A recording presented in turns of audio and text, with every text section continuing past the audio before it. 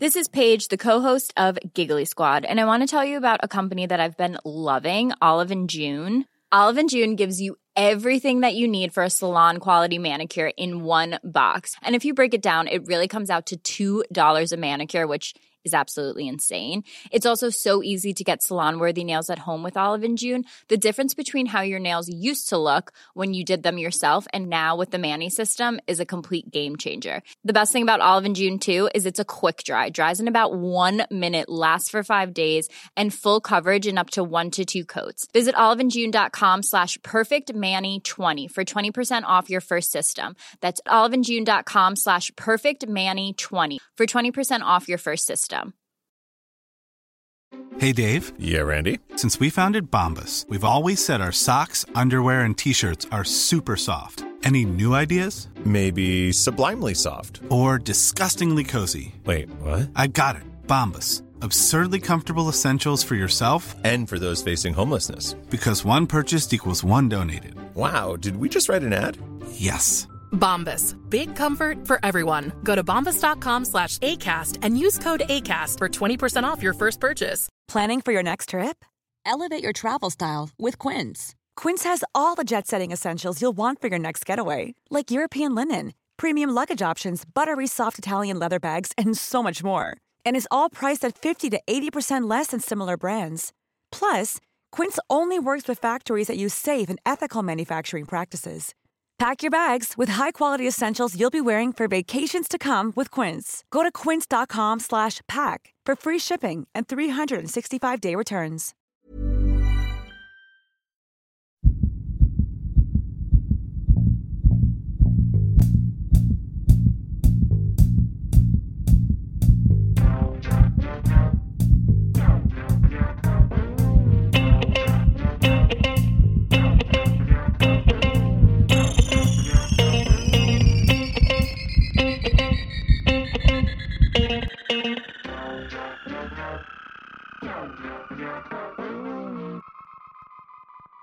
Welcome, everybody, to another episode of Dr. Matt and Dr. Mike's Medical Podcast. I'm Dr. Mike Todorovich. I'm joined by my co-host, Dr. Matt Barton. How are you, Matty? Hello. And today we are doing an episode on spinal cord injury. Now, spinal cord injury, we've done an episode on the spinal cord itself, and now we're going to talk about what can happen when the spinal cord itself is damaged.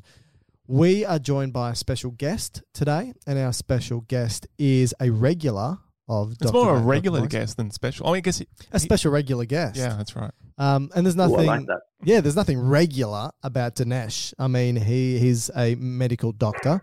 He's a lawyer. He's a sea captain. I am a. So the last time we had him on, which was months ago, Yeah. he had just gotten Order of Australia medal. Yeah, Order of Australia. So now a lawyer. Yeah, I don't know where you find the time to do all this stuff. I do it while I sail. While you sail your 50-foot vessel. Yeah, being a sea captain's a lonely life. It would be, yeah, plenty of time for study. Exactly. So Dinesh is going to join us. He's going to be able to help us here because as a physician, he'll be able to tell us exactly what happens, at least in the acute phases of spinal cord injury. But Dinesh himself has experienced a spinal cord injury and he'll be able to give us personal insight as well. And I think that this is invaluable because we'll be able to compare what it says in the textbooks that we learn, but also the lived experience of a spinal cord injury and see if it matches up. And I think it's going to be a really, really good and important conversation to be had. Dinesh, thank you so much for joining us. Thanks, guys. Thanks for having me again. And thanks for covering this really important topic that's close to my heart. Perfect. You're always welcome on. If you know, to be honest, I would replace you with Matt if I could. But I agree. Matt's stuck in like glue. Unfortunately, we signed a contract with Matt and he's got another 2 years. Dinesh is a lawyer now, so he can probably break it. Yeah. Well, after this, let's have a look at the contract. So to begin with, I think what we should do is probably define a spinal cord injury. And so Matt and I spoke about the spinal cord in the last episode, and what we said that the spinal cord itself is a highway. It's an interface between the brain and the body, and it's the brain's way to tell the body what to do, and it's the body's way of sending signals to the brain about what's happening outside and inside the body itself. Now, when we look at damage to the spinal cord, so we said that the spinal cord begins after the brain stem, so after the medulla, moves its way down to around about L2, and then it turns into something called the chordae equinae, which is a splaying of nerves coming from the spinal cord. And anytime there's damage to that spinal cord, it's going to result in some degree of loss of functional mobility or feeling. And so what we're going to talk about are different types of spinal cord injury, what happens immediately after spinal cord injury, but also the long-term effects of spinal cord injury. So, Matt, I'm going to throw over to you. When we look at spinal cord injury itself, you can damage any aspect of the spinal cord from the cervical area all the way down to whereabouts. Well, as you said, the spinal cord really ends at the lower regions of L1. So, I mean, anywhere along that can be potentially damaged. And then depending on the severity of the injury, whether it's a complete injury, so the whole transsectional area is damaged, or part, so like a hemisection, or possibly a central portion or a peripheral portion, would determine kind of what neurons are affected. So these are the things going up and down, but also in and out. So that would depend a lot of variables, and I would imagine, and Dinesh might be able to add something here, but every spinal cord injury would be different. So it's not an exact, always the same. So even if it's at a certain level, because it could be partial, complete, centrally involved, peripherally involved, it could be quite different. Is that right, Dinesh? Exactly. You got to remember that these are often traumatic injuries. They're often not clean insults that you get to the cord. So the variety of the nature of injuries is vastly variable. The other interesting thing actually is that a majority of injuries are not anatomically complete. So there's often a little bit of cord left, more often than not. So therefore, you're going to get quite a variation in what people feel and what people have left or what people don't. So that's in reference to like the clinical grading. So from a clinical standpoint, they might be scored in a certain way, and we'll talk about this shortly, but they might be informed by the physician that they got this kind of degree of injury, but in fact, if you were to look at it anatomically, it would be different. Is that what you're suggesting? Exactly, yeah. Okay, so in terms of the levels, I'll just quickly run through them. So the highest level of the spinal cord is the cervical region, and so this would you would expect that the more severe end of injuries would be in this area, because it's the kind of top of the highway or the top of the elevator. So everything below that's going to be affected, and this is usually going to result in conditions known as either tetraplegia or quadriplegia. Now, with the first kind of few levels, so we got C1 down to C8. They're the levels of the spinal cord that would allow spinal nerves to go out into the body.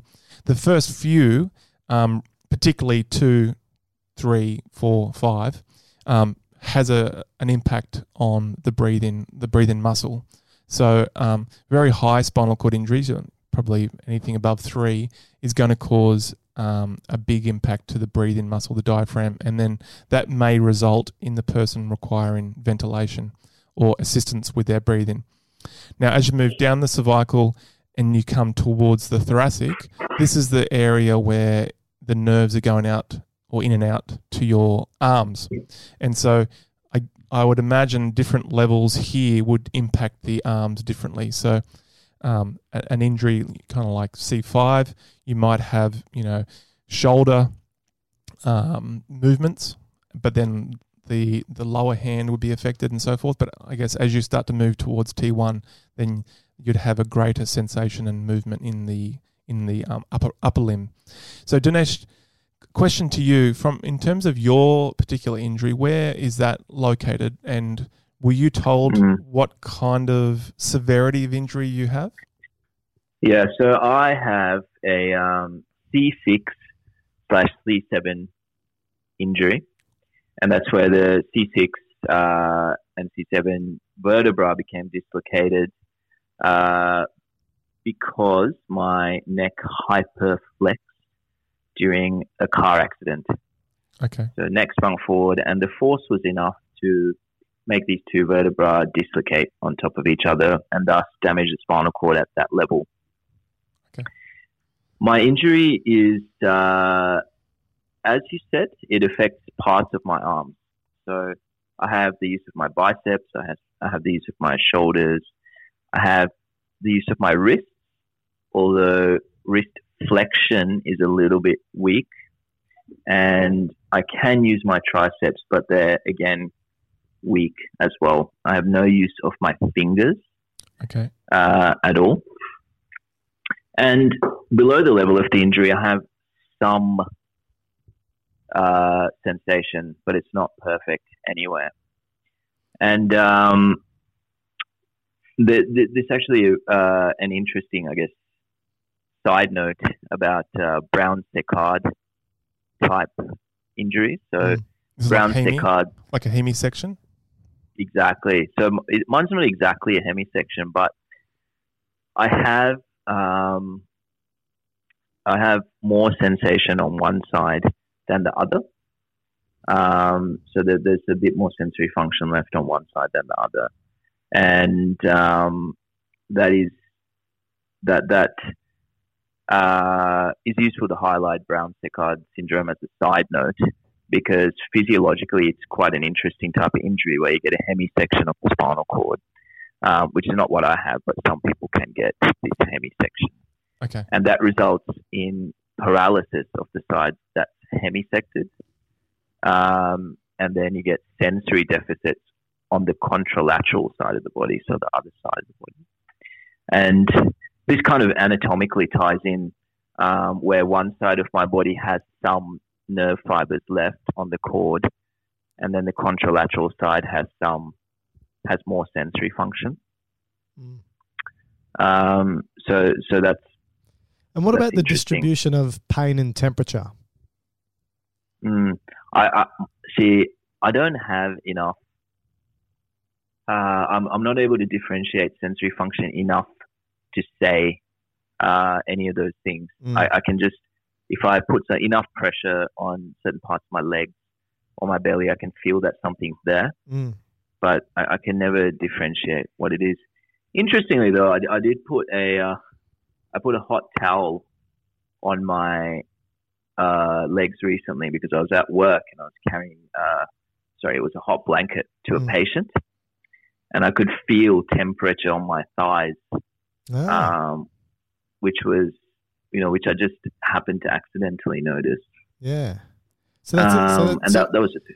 And do you think that's so? The fact that you hadn't necessarily experienced that prior, but experienced that during that particular experience, what do you think that was indicating? Is it indicating the fact that there's some, high threshold receptors there that, given enough time and enough temperature, they'll pick up that thermal input?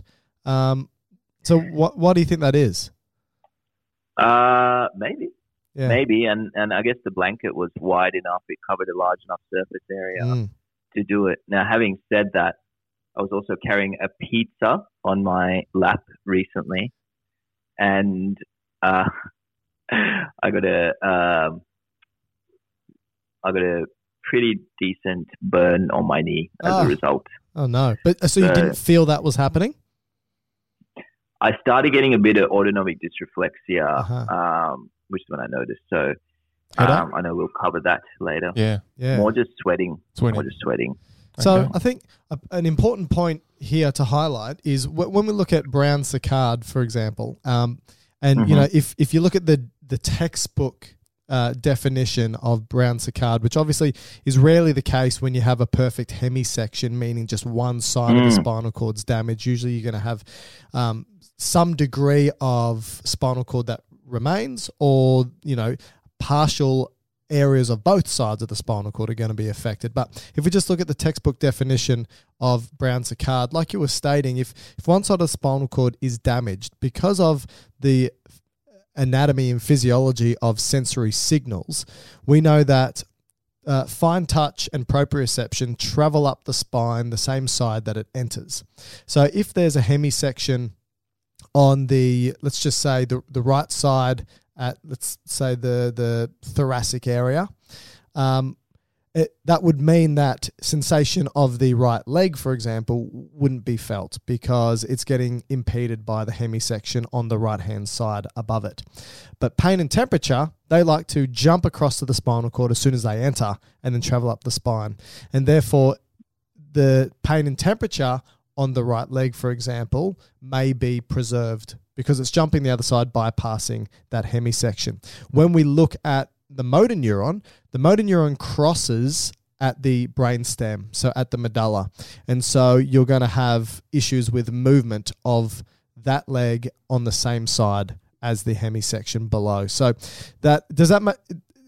would you agree with that, Dinesh? I do concur. Cool. Thank you, Michael. Thank you, learned doctor. So just before we move on to the next topic, just to complete the levels of injury. So then we go into the thoracic region, and this region's more concerned about the muscles of the trunk, sensation of the trunk and abdomen.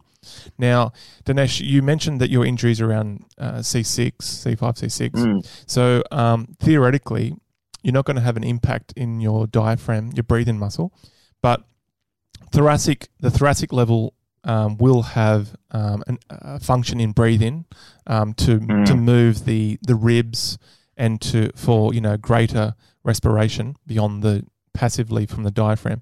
So from your standpoint, what kind of impact have you had from a breathing standpoint? Yeah, this is one of the really significant issues. For me, when I first had the accident, I couldn't talk a full sentence like I am talking now. It was a few words, take a breath, a few words, take a breath. And is that, I was dependent. Sorry? Is that because a lot of your talking is dictated by your diaphragm now? Like you're relying on your diaphragm to really to dictate the amount of air that can come out to speak? Yeah, it's I think just over time and training, and I guess we're always talking every single day, so it's not really a difficult thing to train, which it just naturally happens over time. So over time, I think the remnant respiratory musculature has adapted so I could talk like this. Okay. I also use a trunk support brace every day, and that increases the intrathoracic pressure by increasing the intra-abdominal pressure. So it does a bunch of things for me. Yep. It not only helps me breathe better, but it maintains my blood pressure as well, and posture. So respiratory function was a big thing, and I was dependent on supplementary oxygen for a period of time. And intermittently, I still get breathless sometimes. So I still get breathless, and sometimes I can noticeably feel that I'm breathless when I'm at work. So it takes a minute to settle. So the accessory muscles not getting innervated, like the intercostals, for example? Exactly. Gotcha. So it's all diaphragmatic breathing. So you rely on the diaphragm for the breath in, and you rely on pressure changes and rebound, like a elastic recall, for the breath out. Yeah. And I've done a formal respiratory function test previously, and we know that it's quite poor. And there may be some thoracic muscles left that help me breathe, but a lot of it is paralyzed. Right. The there's a whole host of complications associated with that, actually, apart from your physiological respiratory function being compromised, which may or may not affect your day-to-day function. So, for example, a high-level spinal cord injury will be ventilator dependent because everything will be like it. So, apart from that, you get sleep apnea as well because your respiratory function is so poor. When you sleep, the same thing happens, particularly because there's no muscles supporting what you're doing, and you can get just this is it like neurogenics. Neurogenics, okay. Opposed to an obstructive apnea. Yeah, I think it's probably going to be a mix of things. Yeah. It's going to be a mix of multifactorial thing that causes it. Yeah. But nonetheless, people with spinal cord injuries are very prone to sleep apnea. So I recently had a sleep study done, maybe 3 or 4 months ago, and we were finding that I was having apneas up to 75 seconds at night, and I was desaturating to, well below 85% for periods of time. And I was having about, on average, 4 to 6 awakenings per night. So no wonder I wasn't too surprised that I was feeling so tired. Yeah, absolutely. All the time. So you been treated for that with a CPAP or a CPAP? Yeah, I use a CPAP now, but I rip it off during the night. And another strategy is to sleep upright, which kind of takes the pressure off. Okay. The thoracic cage as well. So when you've got that apnea for 70 odd seconds at a time, and your O2 sats drop, what does your body reflexively do to bring that up? Because obviously, if somebody has some sort of apneic event, accessory muscles will get recruited to try and bring more air in and throw that carbon dioxide out. So do you then start to just do very sharp, shallow breaths, very quick, sharp, shallow breaths? How does your body get back to that, 99% saturation? Well, this is why you have awakenings, right? So you have frequent, that's why those awakenings are recorded. And sometimes I will actually wake up consciously, right. And I will be short of breath, and it'll take me a period of time to get back to sleep. Right. So you get a shift from that unconscious to conscious control of breathing just to get it back. Yeah, and people have these micro awakenings through the night where they will wake up because of those apneas. Yeah. Just one final question before we move on to the lower levels. What about like just coughing or sneezing? Again, terrible. So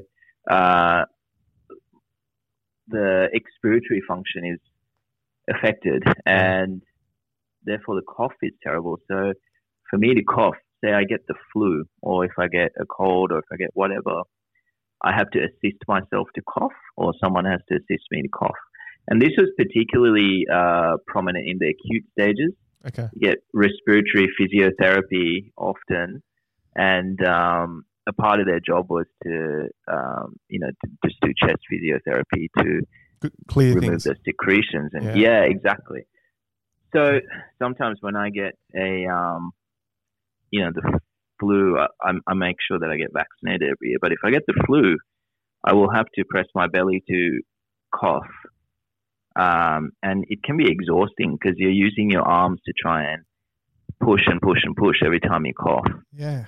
Or you have to get someone else to do it. So it's a serious thing. Now, this is why we are concerned at the moment about people with spinal cord injury and COVID-19. Because even in the larger population, we're seeing a mortality rate at the moment of about 2 to 3%. Is what I've seen over the numbers. But, what will happen if someone is unable to cough and you already have a poor set of respiratory parameters? What will happen to them? So that's one of the concerns. The difficulties in breathing and the shortness of breath is happening for people who have full control of, accessory muscles and diaphragm and everything like that. So So does that mean that generally speaking, the spinal cord injured community are at an increased risk of developing things like pneumonia if they've got a reduced capacity to clear those airways? Does it increase the likelihood for infection to start to develop in the particularly bacterial infection? Like pneumonias. Like the pneumonias? Yeah, because the cough is a part of a defense mechanism too, right? It helps us expel things, it helps us clear things. So when that's impaired and your respiratory function's impaired, yeah, absolutely. People with spinal cord injury are at increased risk of respiratory complications, which is why caregivers should be a bit more vigilant about getting the proper vaccines in place, making sure that there's proper hygiene measures, and if anyone around them is sick, to be a bit more careful. And again, I think the current pandemic has put that on our radars a bit more because there's a social change towards social distancing and wearing PPE and whatever else. So as a physician, as an emergency physician, how do you then mitigate your risk? Because you're getting people coming in who are sick but don't probably know what you've got people coming in from motor vehicle accidents and other forms of traumatic accidents, but somebody coming in ill with potentially a transmittable disease. How do you minimize their exposure? Is that just through PPE or what do you do there? Yeah. Oh, should probably clarify, resident in the emergency department as well. Sure. So this is actually a thing that we have thought about, and currently I don't see any of the respiratory patients because we're just not sure, right? You can't be 100% sure that someone has COVID. In Queensland, right now, it's unlikely, but I just try to avoid any patients like that. And there are plenty of doctors around that do that. If there are other patients, I take the usual precautions like hand hygiene. If a mask is required, I wear it. So it's taking those precautions. It's super important. But yeah, a large majority of patients coming in are not with respiratory symptoms at the moment. But if they are, then I'm careful. I'm even careful with things like people who come in with gastroenteritis, for example. Yeah. You can imagine that would be a tricky thing to navigate. Yeah, someone. Absolutely. All right, I'll just quickly finish off the last bit of this. So we've got the thoracic injuries, which kind of started to talk about. Another big area in the thoracic region is the sympathetic nervous system. That goes from T1 to L2. So injuries in the thoracic region can... It's okay, everybody. We're just calling Dinesh back. Oh, dear God. That's okay. You hung up on us, didn't you? I don't think so. That's okay. We might even leave this in. Where did you cut off at? You were just done until about T1 to... Yeah, so with the thoracic injury levels at the thoracic region, we've got another important section being the sympathetic nervous system, which goes from T1 to L2. So this is an area of your autonomic nervous system that does the kind of fight and flight. So injuries to the thoracic region can impact this autonomic system. Now, we will talk about autonomic dysreflexia a bit later. So just for time, I'll move on to the lumbar region. You don't want to talk about it now? Why not? And then we'll move through. Might as well. All right. I think we should. So if there's an injury, particularly above T6, there is a possibility of a syndrome, if that's the correct term for it, which impacts the way that the sympathetic nervous system is regulated. So, Mike, you've done a couple of videos on this, so I'll hand it over to you to explain the pathophysiology of this. Sure. So, and Dinesh, please jump in at any point, but I think it'll be great to get your both your medical experience and your personal experience regarding autonomic dysreflexia. So, basically, with autonomic dysreflexia, when we look at the sympathetic nervous system, fight or flight system, we know that it exits the spinal cord at the thoracic or the lumbar region. And it innervates or speaks to a number of different organ structures, and it will tell them to do certain functions in a scenario of fight or flight. So anytime your body thinks it's at risk of danger, it will stimulate this system. So types of things that can happen with the sympathetic nervous system is your pupils dilate, your peripheral blood vessels will constrict. This increases your blood pressure, your heart rate goes up. A whole number of effects happen to try and keep you alive in that moment because it's to promote fighting or run away to fight another day.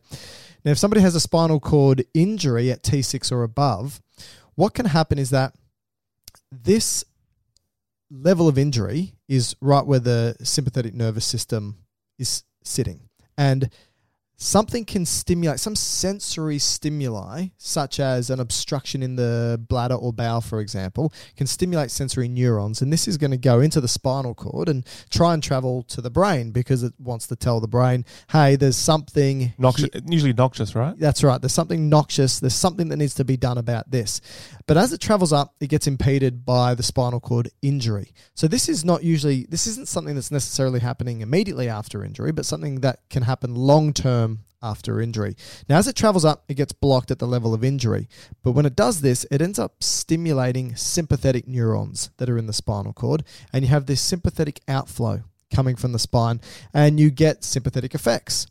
Now, so all these sympathetic effects are below the injury. These sympathetic effects are happening below the level of injury at the moment, and one of the things that happens is the blood vessels constrict. So you've got the peripheral blood vessels, they constrict, and what it does is it increases your blood pressure. Now, the blood pressure didn't want to increase. There was no reason for it to increase. So the brain recognizes that there's an increase in blood pressure because your carotid arteries have baroreceptors. And so it goes to the brain and says, hey, blood pressure's up for some reason, we need to drop it. So it goes, okay, I'll send an inhibitory signal going down. And what it does is it sends this inhibitory signal and a vagal nerve signal, which is the flip side of the autonomic system, which is the parasympathetic nervous system. And the vagus nerve goes to the heart and it says, hey, slow down. So if you slow the heart down, you're going to drop the blood pressure. And so that's what it does. And so two important signs here is an increase in blood pressure, but a drop in the heart rate, which is recognized as bradycardia.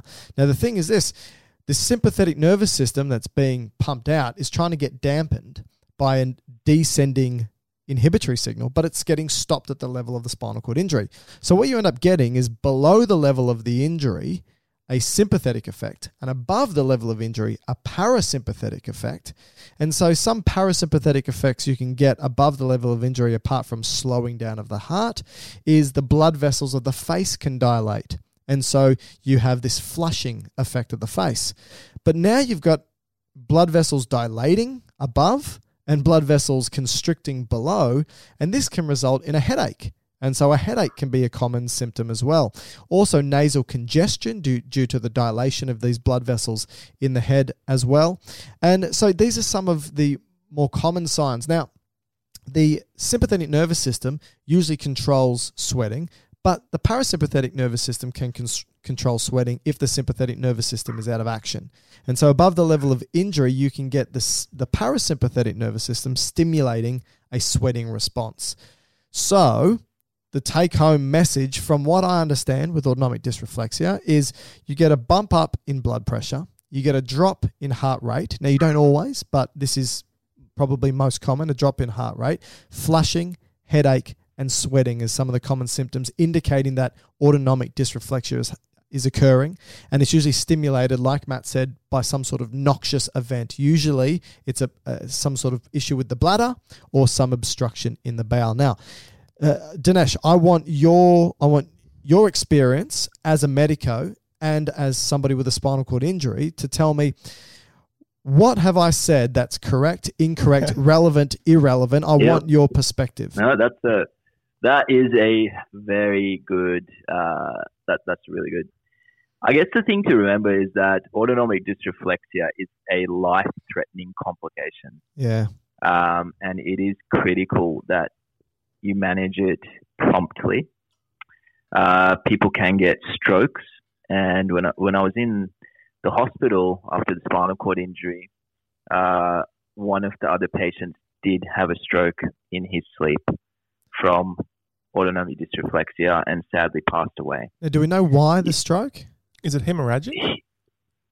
Yeah, exactly. Because your blood pressure can go up to, we're talking Up 200? hugely. You can go to 200, 300. Whoa. These sort of numbers have been recorded. And that's just simply because it's uncontrolled. It's uncontrolled. Because normally your brain would have some descending inhibition that dampens these signals. Mm. So it's uncontrolled, and it is critical. This is a life-threatening thing that you call the ambulance about if it's happening and you can't correct it. Most people with spinal cord injuries know their symptoms, know what caused it, and them and their caregivers can manage this pretty quick to figure out what's going on. And like you said, a common thing is the bladder, or it can be skin, or it can be, it's usually a quick thing. So you said the pizza burn was pizza the boxes. stimulus for yours recently, burn, right? The pizza burn, exactly. The other thing is autonomic dysreflexia, again, is a continuum. So you can get very, very mild symptoms from a tiny noxious stimulus. Yeah. Some Paralympic athletes use it to enhance their performance because you cause yourself a tiny bit of pain and sympathetic drive. You suddenly have exactly. Wow. And you might see, I often... It's performance enhancing for them. It's performance enhancing. Wow. But will they need to control it after the event? Because I assume that doing the exercise isn't sufficient to then mitigate it. Well, you see, if I don't pinch it, but I sometimes just push my knuckle into my thigh. Yep. For a second, and my blood pressure goes up. So I sometimes do that all the time. So because hypotension happens, right? I often feel a little bit off because the blood pressure is low, or and then I just bring it up by wiggling my leg a bit or just causing a tiny bit of pain. And it only lasts a second. It comes back. It's very rapid.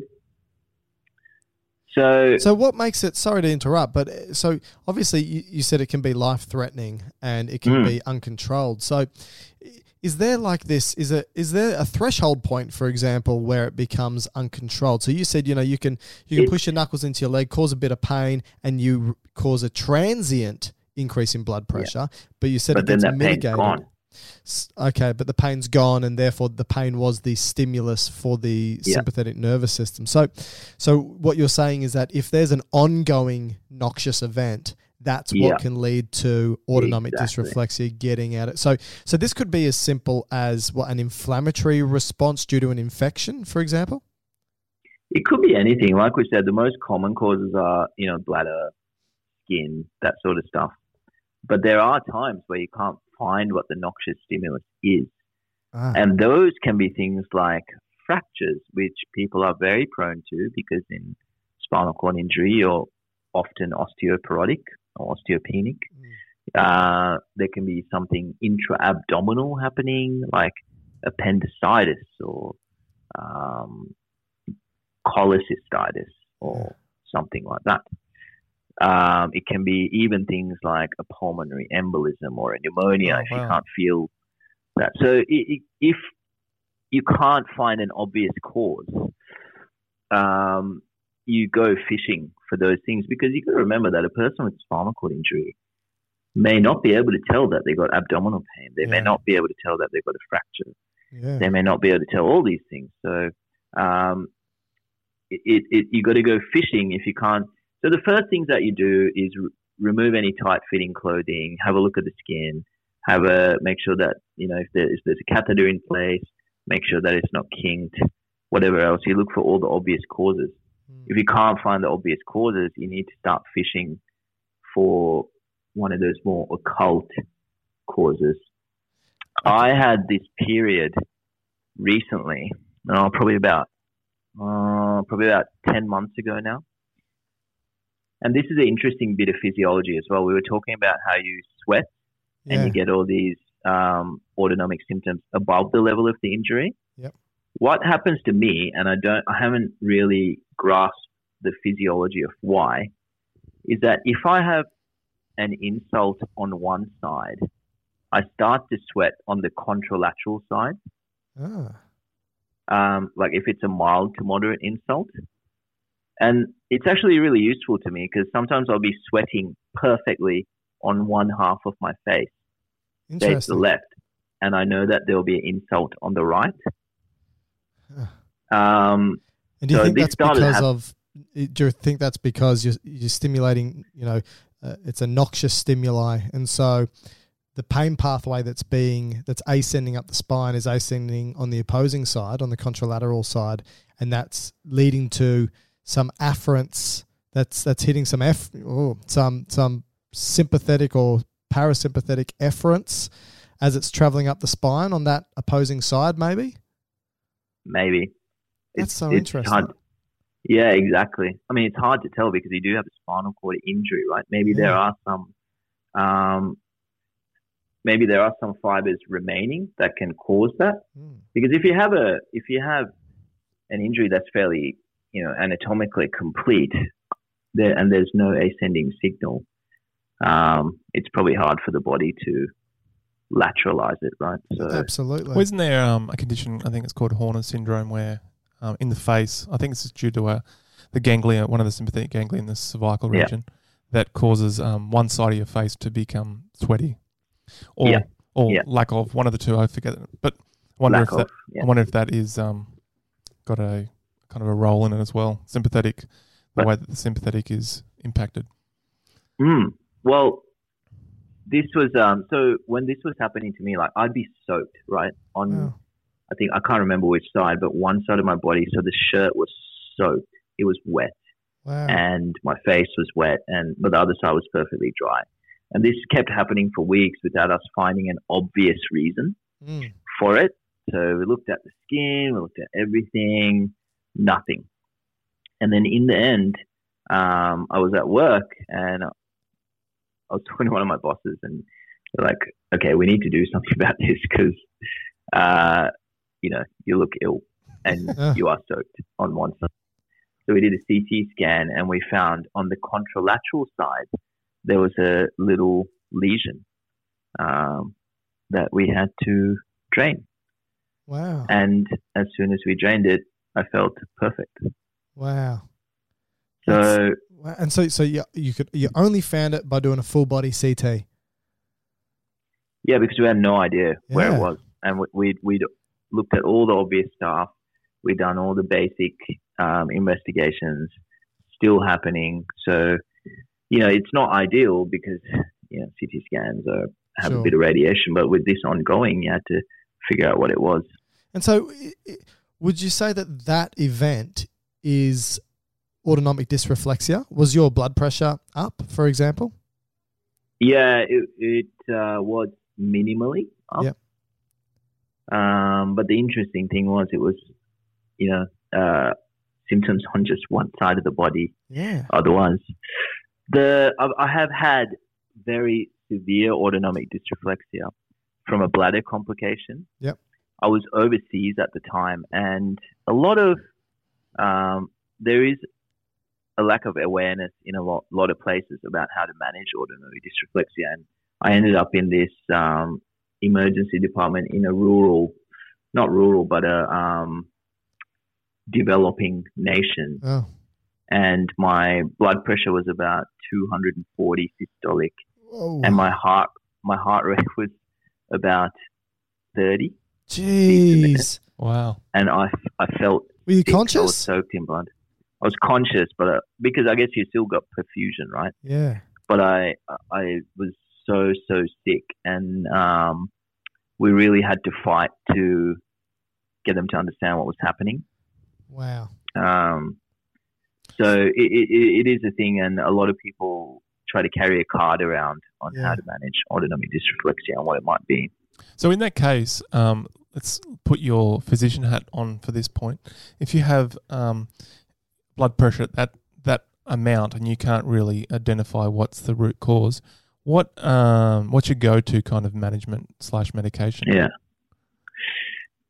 Most people have something at home, and the two most commonly prescribed things is GTN or nifedipine. Yeah.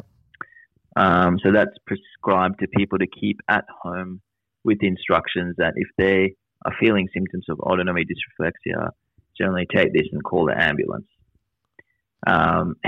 So these two just dilate the blood vessels, right? Yeah.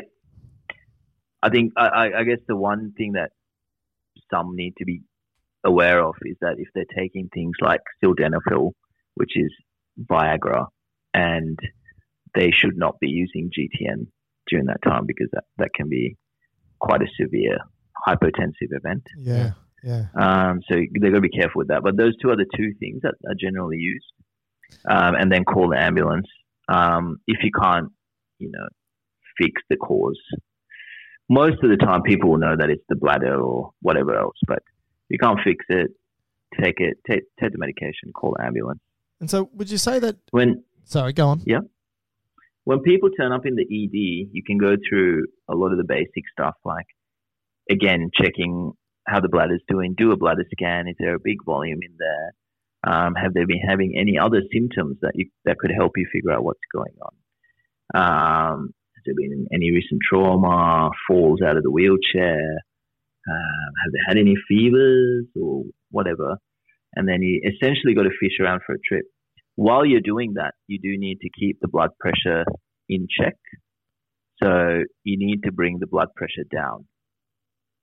And if you bring the blood pressure down, will that fix the heart rate? Yeah, it should usually respond. Yeah. The thing you got to remember is you bring the blood pressure down, but you need to, you really need to keep in mind that the moment, as in within seconds of you removing the stimulus, that blood pressure is going to normalize. Wow. Yeah. So then you can have a hypotensive event. Exactly. Oh. And I've seen this and experienced it myself. Wow. So you need to make sure that whatever you're using, you're very careful and you're able to withdraw it quickly. Another strategy that I've had on myself is to have a second line in the other arm with a bag of fluids ready to go. Oh, just to bring your volume up. Yeah, to bring the volume up, which is not going to fix it super quick, but it can help. Yeah, wow.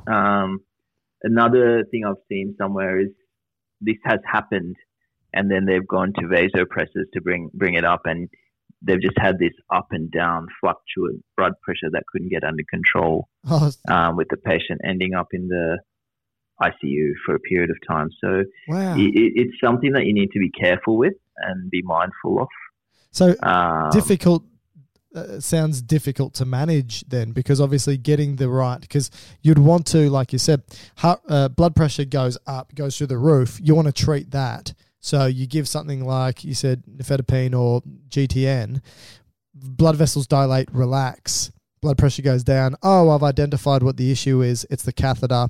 You fix the catheter up. Oh, blood pressure goes all the way down. You then have to give them vasopressors or something else. That then brings it back up, maybe a little bit too high, and you're playing this balancing game back and forth with pharmacological agents and interventions, maybe fluids, maybe drugs, and you just do this until there's a balancing point, or how do you manage ideally that? You don't get to that point, because if you're mindful and judicious with what you're doing, then you can be careful enough where it doesn't get to that point. Yeah, I think you just have to remember that if as soon as you remove that stimulus, the blood pressure is going to normalize nearly immediately. Yeah. So, like I said, for example, by causing myself a little bit of a noxious stimulus, I can manipulate my blood pressure. Yeah. So, this is what got you through med school. Law school. This is exactly. So as a side question, again, with your physician hat on, what about a female with a spinal cord injury at that level, and she is pregnant? So if she was to give birth, that would be a visceral, noxious experience. Would she have to kind of pre-medicate for the likelihood of autonomic dysreflexia? Yeah, you can even do things like epidural anesthesia, like a regional epidural anesthesia or whatever, and that seems to control these things. Stops the sensory going up. Yeah. Okay. So you can do things like that as well, and that can help. So if you can't identify this, or if you do know like where the nociceptive cause is, you could use, I guess one example might be a childbirth or appendicitis until you take the appendix out or whatever. You could use like epidural anesthesia or something to do it. Yeah, but you just got to be careful that you're aware that the blood pressure is going to drop. Yeah, All right. Well, moving on to the lumbar region. So now this is the lower back. So there's five nerves here. So the greatest impact at an injury at this level would be the lower limbs. So again, depending on the level of the lumbar, would dictate the muscles and the part of the lower limb that's affected. Now, in terms of the sacral region, this is all about, significantly about pelvic viscera, so bowel, bladder, sexual function. So an impact here will have an effect on the bladder. And we spoke about that. So an effect being neurogenic bladder, and that kind of goes through stages from, and this would probably run parallel to spinal shock, where you may lose all neurological function to the bladder, which I presume you would just have urinary retention. Is that right? Yes, I think so. I'd have to double check that. And that itself, by having retention, causing the bladder to kind of expand, would be a form of noxious stimulus. So that in itself could actually then be a reason for the autonomic dysreflexia. Yep. Yeah, like I said, a blocked catheter or or a bladder insert can certainly, like a calculus can be other things. Oh yeah. So those things can certainly cause autonomic dysreflexia. All right, so that's the levels of the spinal cord, and that's the different things that can happen along the way. In terms of the injury itself, Mike's just going to quickly talk about what actually happens immediately at the site and then a secondary effect. Yeah, so I want to talk about, because for the listeners who may or may not be aware, Matt and I, and also Dinesh, actually do research into spinal cord injury. And there's a number of different research projects that are being undertaken all around the world to try to manage the damage that's occurred at the spinal cord injury, circumvent further damage, and mitigate any sensory or motor function loss, for example. But there's also other types of research that's occurring, utilizing machinery, robotics, all those types of things. So in order to understand how these research interventions proposed to work, what we need to do is talk about what happens at the spinal cord immediately after injury. And so I think what you've got is the primary and secondary phases of injury, and the primary injury itself is basically the direct damage that occurs, and most commonly it's some sort of damage that's happened to the bony material, fragments, shards come off, and that can lead to ongoing pressure on the spinal cord and direct physical damage to the spinal cord itself. Now, this is that primary injury. The secondary injury, now the primary injury is immediate. The secondary injury will happen seconds, minutes, months, weeks, years after.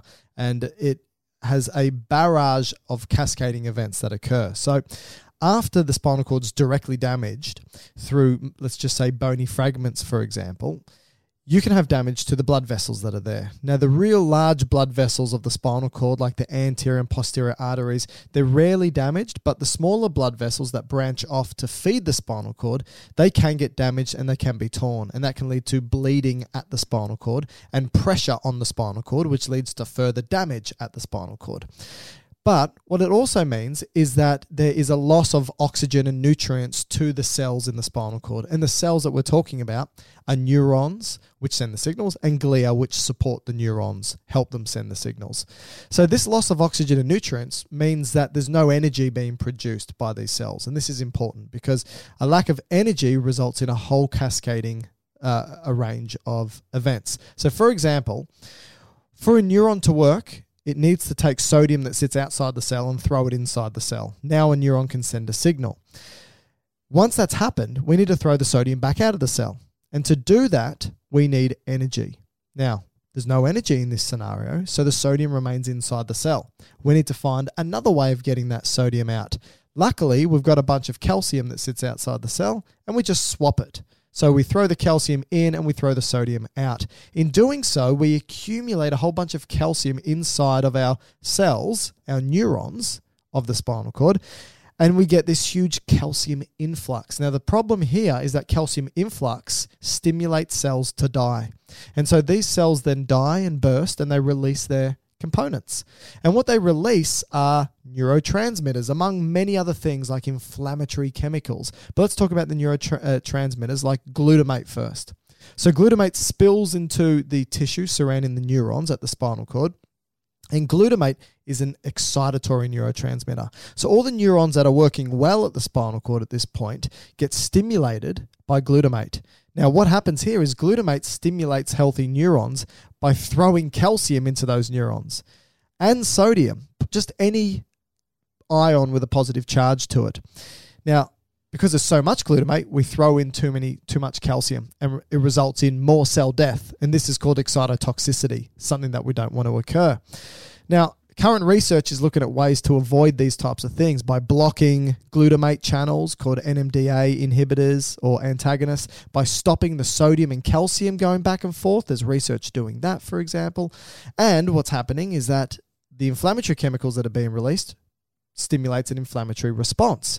Now, inflammation is good in the short term because it leads to rebuilding and repair, but it's not good in the long term because if it stays too long, it can result in further damage. Anytime you have damage to tissues with a blood supply, inflammation occurs and rebuilding is stimulated.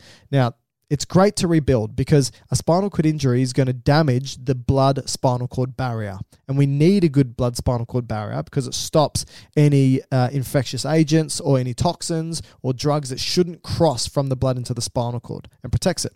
Spinal cord injury damages this, we need to fix it. So inflammation promotes repair and we repair it. But inflammation is non-specific. So it's like tearing a house down and rebuilding the house. The problem is you're now rebuilding a house on a highway, the spinal cord. And so you just build a wall up and this is a scar that forms. And this scar is known as a glial scar because it's the glia that actually promote this inflammatory process. So what we end up having over weeks and months and years is this inflammatory response that leads to a scar being formed, and this scar leads to inhibition of any neurons and glia from being able to communicate with one another. So in spinal cord injury, we want to try and we need to allow for repair to occur, but we need to stop this scar from building. So this is the type of stuff that we're doing. I know that took a little bit, so I do apologize, both Matt and Dinesh, but I think it's important to build that picture because then it allows us to talk about research, for example. Now, this is just some tissue changes that occur, but what I want to move on and talk about, unless Matt and Dinesh had something to add, is I want to talk about motor movement, because I've spoken a bit about sensory and Brown-Séquard, for example, and I want to talk a bit about motor movement and reflexes, if we can. When we look at motor movement, you've got two neurons coming from the brain going to the muscle that needs to move. So if it's conscious movement, it's going from the motor cortex. It sends a signal down a motor neuron that crosses over at the brainstem, at the medulla, goes to the other side, continues down the opposing side of the spinal cord. This is still one neuron. This is called the upper motor neuron. And then at the level in which it wants to exit, let's say for the leg, so it's going to be the lumbosacral region, it's going to synapse with the second motor neuron called a lower motor neuron, and that goes out to tell the leg to move by telling the muscles to contract. So upper motor neuron, lower motor neuron. In a spinal cord injury, you can damage either an upper or a lower motor neuron. And what we get are varying effects because the lower motor neuron's involved in reflexes. And so I've said before in a podcast that the lower motor neuron seems to always be stimulated, and the upper motor neuron plays an important role in modulating it, sort of inhibiting it a little bit. And so when you have a reflex, let's just say a patellar tendon reflex, where you stretch the tendon of the patella with a little hammer, it sends a sensory signal into the spinal cord. That then talks to a lower motor neuron, which sends a signal out to tell the leg to contract. If you've got an upper motor neuron injury, it's not mitigating or inhibiting that lower motor neuron. So you get an excessive motor response, an excessive reflex that happens. But if you have damage to the lower motor neuron, you're going to have an absent reflex, for example. And I think this is something that we should probably talk about, and maybe you can help us here, Dinesh, when it comes to reflexes, and either you can talk about what you've seen medically or what you've experienced personally. How do you see the reflexes happening depending on the level of the spinal cord injury? Yeah, so your reflexes are going to be hyperreflexic. Yep. If you have a spinal cord lesion, generally, or like always. So because normally you get signals coming down from the brain, like you said, it inhibits the reflex. But in spinal cord injury, that is absent. So you're going to get a hyperreflexic state. And whatever reflex you test below the level of the injury is going to be a hyperreflexive one. Yeah. You also get these other reflexes like the Babinski reflex, where you look at the movement of the toe, whether it's up or down. So with this one, what you do is you stimulate the bottom of the foot in a certain way. And if you have a upper motor neuron lesion, your toe will go up. And if it's normal, the toe will go down, the large toe. Yeah. So you get reflexes like that you can look at as well. And these are the mechanisms around spasticity as well. So spasticity is a huge thing for me. Not normally in my day-to-day life, but when I'm laying in bed, I guess the stretch of the certain tendons cause spasticity, particularly at my hips and lower limbs. These would be the same mechanisms because there's no descending control of it. Yeah. Interesting. So, and the same thing would happen with, particularly with the bladder, because the bladder is a muscle, just like you said, and it's got a reflex associated with it.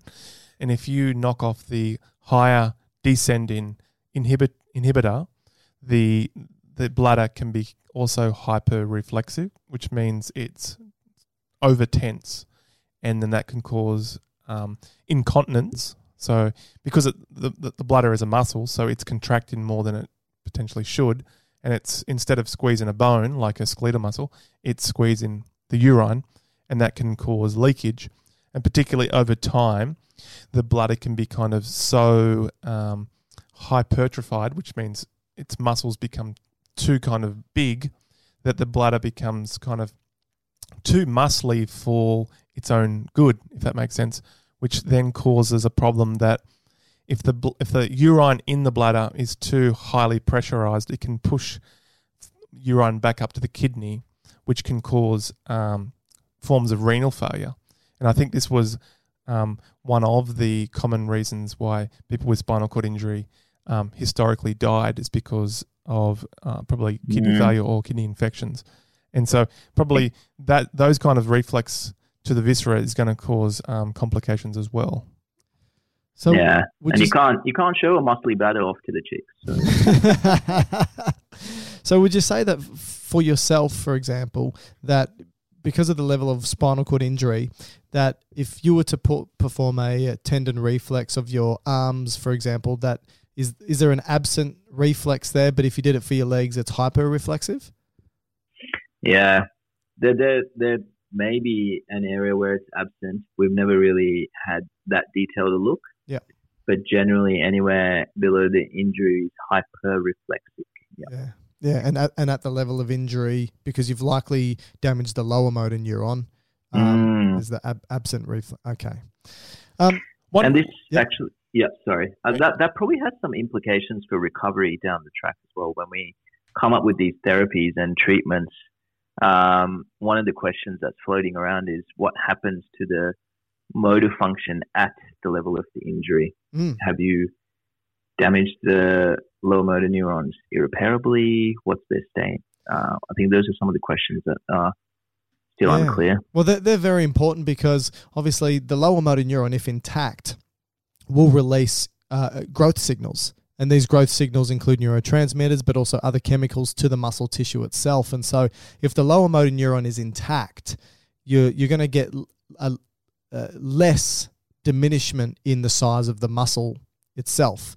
If the lower motor neuron is not intact and is damaged, then those growth factors aren't getting released, and you're going to get muscle size loss that is more significant if the lower motor neuron is lost compared to those that have lower motor neurons intact.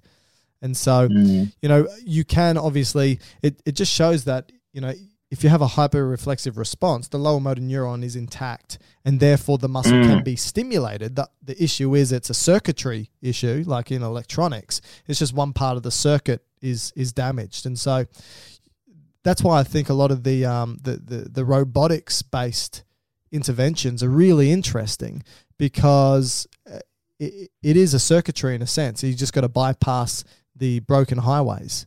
And so I think that's, and in all honesty, the broken area is a minimal area, but because it's right in the middle of a highway, it leads to significant issues below that level of injury. But there's actually nothing wrong with any of the systems below the level of injury. It's just the diminished signals that are going up and down. So, it is my hope and my aim in the future for spinal cord injury research to, once the spinal cord injury occurs, to try and find a way to bypass that so that the issues that occur, months to years down the track don't happen. And you can maintain muscle size and muscle mass and muscle usage and be able to maintain sensation and not have sensory loss and so forth. I mean, you're doing research at the moment in a number of different groups and areas.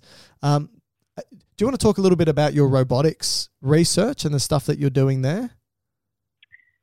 Yeah, our research is, like you said, I think there is a lot of exciting bits of research happening, some major projects actually with stem cells and other areas. So my primary project at the moment is using EEG-driven rehabilitation with drug therapy and sensory feedback as well. And that's really a combination of some studies that have, animal studies that have come out of Switzerland and some human studies that have come out of the US, which have shown recovery in spinal cord injury using these therapies. I guess without going into too much detail, some of the key points that are important is that drug therapy with particular types of drugs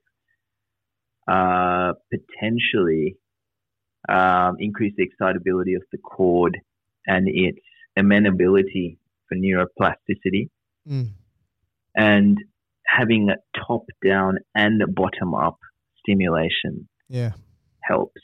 The important thing to remember is, going back, we said that the spinal cord injuries are rarely anatomically complete. Even if they're clinically complete, where there's no sensory motor function below, it's still likely that there's some fibers left.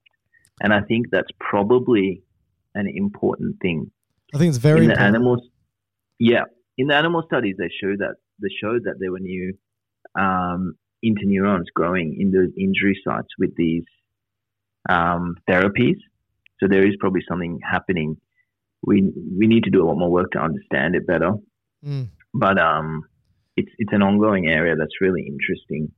Presumably, humans learn to walk, learn to do things, learn to do that. And we previously thought that spinal cord injury or the spinal cord and the brain is not amenable to repair and change, but perhaps under the right stimuli that may not be the case.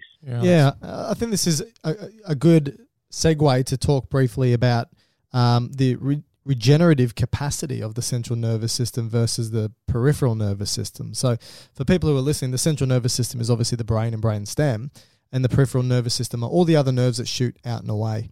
There is a difference in regeneration because you can cut your finger and even cut the nerve of your finger, lose sensation of a particular dermatome, yet you can regain that sensation over time as that peripheral nerve regenerates. We know that the spinal cord probably has lesser degree of regeneration, but not absence or lack of regeneration. Matt, do you want to talk a little bit more about the regenerative capacity between the CNS, the central nervous system, and the peripheral nervous system? Well, the main big difference between the central nervous system, in this case being the spinal cord, and a peripheral nerve, let's just say like a median nerve, this is commonly impacted in a condition, let's say like carpal tunnel, where you might have the nerve crushed with the tendons going down into your fingers. So the big difference is the peripheral nerves have a different myelinating cell. This is a cell that puts the insulation around the axons, which speed up the transmission of the electrical activity. So in the peripheral nerves, we have a glial cell or a myelinating cell called a Schwann cell, whereas in the spinal cord, it's a oligodendrocyte. And so the main difference is when it's injured, what the spinal cord does, these oligodendrocytes really don't do much at all. Probably a lot of them around the injury site will just die off. But as Mike said, it's almost like a car accident on that freeway. And with a car accident, you have a lot of debris, bits of the car everywhere. Same thing with a spinal cord injury. There's a lot of debris everywhere, but there's nothing to clean it up. So that kind of hampens the repair mechanism. Where in the peripheral nervous system, if you were to have a damage to a peripheral nerve, let's just say it was cut, not crushed, what the Schwann cells do, these are the myelinating cells, they actually detach off the damaged axon and they actually turn onto a different type of cell. They go from a myelinating cell into now a eating cell. So they'll actually start to eat up all that debris. And another thing that they can do, which is quite remarkable, is they can whistle to the blood immune cells to bring in a macrophage, which is a type of cell that does a lot of eating. It's like a Pac-Man. So it will whistle, they will come out of the blood, come to the injury site and clean up all that debris. So this is the peripheral nerve. This is the peripheral nerve. And so this is highly effective. So as soon as you have all that cleaned up, what the axons that have been damaged can do is re-sprout and then find where they need to go distally or downstream to then go to the area where they should go. And as soon as they do that, what the Schwann cells do, and this is the myelinating cell, they turn back into their old form and become myelinated again. So they're remarkable in that sense. So this doesn't happen in the central nervous system? It doesn't happen in the central nervous system. But what we're doing in our lab, and Dinesh is part of this, is we are getting these cells from different parts of the body. So there is a group of cells in the nose called olfactory and sheathal cells, which are a bit different to Schwann cells, but they come down, they're kind of like cousins. They're very similar in related. They do a bit different. They kind of do peripheral nerves in the nose, whereas the Schwann cells do all the other peripheral nerves. But we get in these cells and we're going to put them into spinal cord injuries, and hopefully they can do the cleanup better than the oligodendrocytes, and then hopefully we can get some better outcomes in that sense. Yeah, absolutely. One final thing I just wanted to ask you, Dinesh. So you spoke about clinical grading and then anatomical difference, and how what's stated from the clinician is this is the type of damage you got, this is kind of the recovery you're going to have for the rest of your life, but anatomically this could be different. So how do you, what is the grading mechanism? So how does a physician grade a spinal cord injury? Can you just quickly run through that? Yeah. The most commonly used scale is the Asia Impairment Scale. That is the American Spinal Injury Association scale. That has a rating from Asia A to B. Okay. Essentially, this looks at, Asia A to E, that is. And essentially that looks at sensory and motor function. Asia A is a complete injury, clinically, right? There's no motor or sensory function below the level of the injury. Okay. Asia B has some sensory function, but no motor function. And that's at the sacral segments of S4 and S5. So your booty should have some sensation. Okay. And I'm Asia B. I started to feel my butt a few weeks after the injury, which is a momentous occasion. Absolutely. But you can't let anybody else feel your butt. Well, Well, it depends on the my butt. person. Depends on the person. To actually get the Asia scale done, someone has to feel your butt. Oh, that's a good point. So, That's a good point. yeah. Yeah. Are you going to ask me to Including do the next Asia evaluation? Well, I know we've been doing it for fun, but let's do it for the scale. We've been getting the practice in. Yeah, exactly. All right, sorry for interrupting. Keep going. No. So then, Asia C is you have some motor function, but it's not great, and it should be more than half of the key muscles below the injury level should have some motor function. And then Asia D is where you have better motor function and your joints can move against gravity. Oh, yeah. And then Asia E is just normal. So that's what you guys are. Okay, so Dinesh, when you were first graded after your injury, I mean, first of all, how long after your injury did they give you a grade in? Is it like within days or is it? Honestly, I can't remember. Okay. But I was given an initial grading and I was given a grading near discharge and they were different. So initially I was Asia A, yeah, and then later I was Asia B. So do you know what you would be? functions. What would you be now? Still B? Well, we did one recently actually and it was still B. Okay. Okay.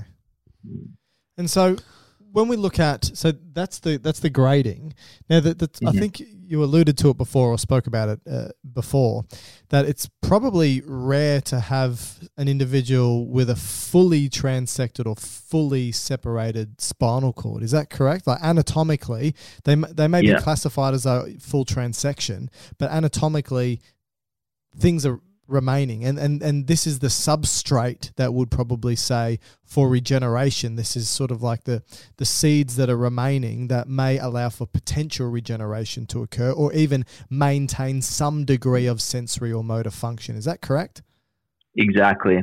But there's not a huge amount of literature on this, but the understanding at the moment in the literature that is there is that most injuries have some anatomic remains, even though they may not be clinically evident. Yes, that's right. And I think this is something that you know, the more people with spinal cord injury that I speak to, the more anecdote I get, and the plural of anecdote isn't data, but it is really important. I always talk to people who have experienced a spinal cord injury and they've said to me so often, oh yeah, I was told that it's complete. I'm not going to be able to do X, Y, and Z. And then, you talk to them and they said, but after 2 years, I was able to do this. Or after 3 months, I was able to do this. And so there is something left. It's either there are highways that are left or there's a regenerative capacity present in some degree or regard that can be enforced or emphasized or supported or even just maintained through maybe physical activity or physical therapy or whatever it may be. And I think that's an important point. And you were alluding to plasticity earlier, and that there's been this dogma within science or medicine that the brain and the spinal cord, they can't change. Whatever is there, and it will not change. And whatever you lose, you've lost forever. But we know for the brain, for example, that it is plastic, meaning it can change. And we see it all the time. We see individuals who have had limbs amputated, for example, for whatever reason.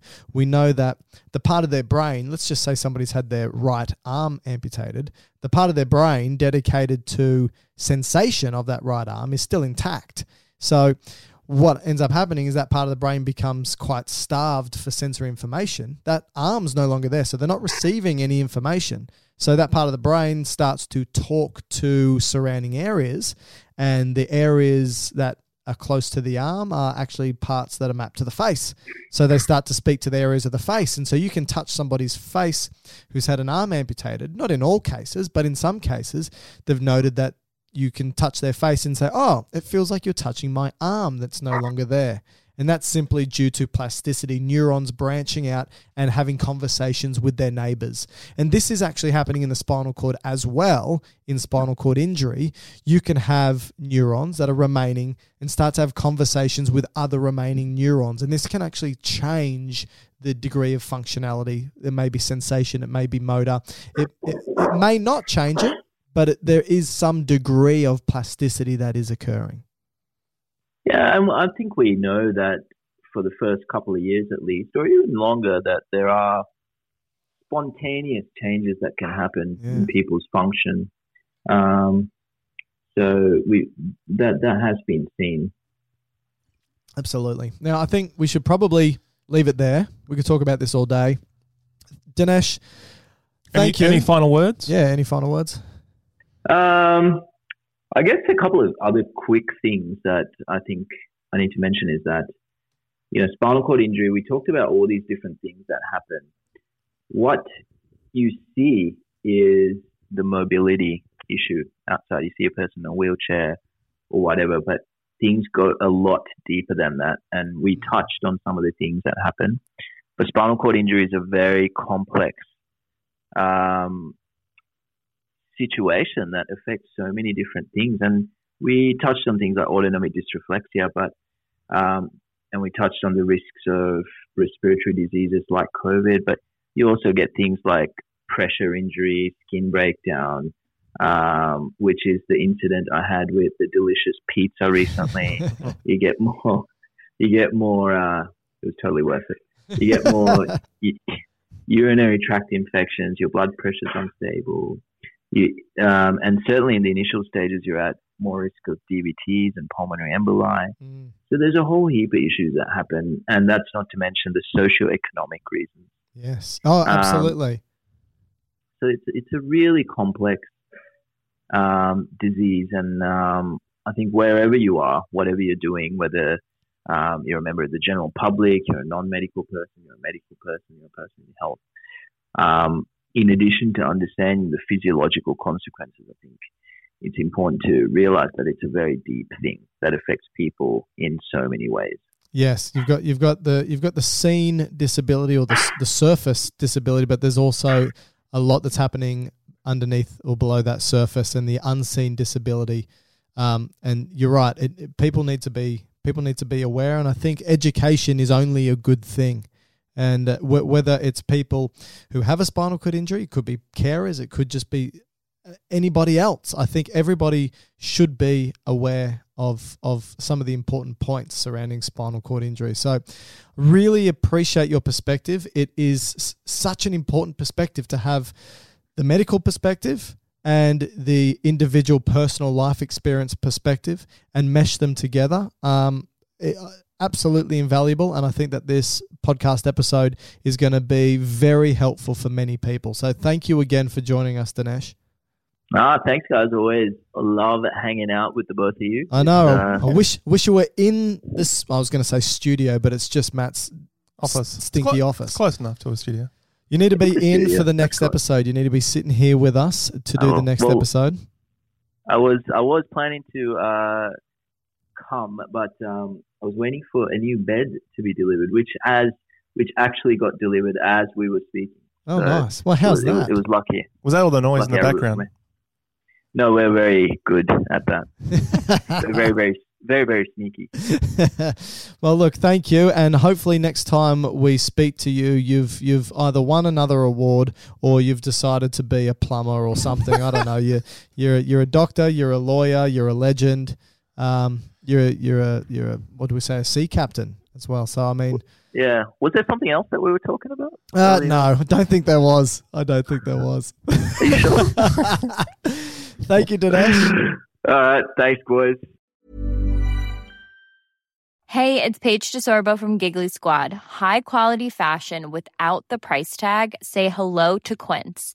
I'm snagging high-end essentials like cozy cashmere sweaters, sleek leather jackets, fine jewelry, and so much more. With Quince being 50 to 80% less than similar brands. And they partner with factories that prioritize safe, ethical, and responsible manufacturing. I love that. Luxury quality within reach. Go to quince.com/style to get free shipping and 365-day returns on your next order. Quince.com/style. Ever catch yourself eating the same flavorless dinner 3 days in a row? Dreaming of something better? Well, HelloFresh is your guilt-free dream come true, baby. It's me, Keke Palmer. Let's wake up those taste buds with hot, juicy pecan-crusted chicken or garlic butter shrimp scampi. Hello Fresh. Stop dreaming of all the delicious possibilities and dig in at HelloFresh.com. Let's get this dinner party started. Even when we're on a budget, we still deserve nice things. Quince is a place to scoop up stunning high-end goods for 50 to 80% less than similar brands. They have buttery soft cashmere sweaters starting at $50, luxurious Italian leather bags, and so much more. Plus, Quince only works with factories that use safe, ethical, and responsible manufacturing. Get the high-end goods you'll love without the high price tag with Quince. Go to quince.com/style for free shipping and 365-day returns.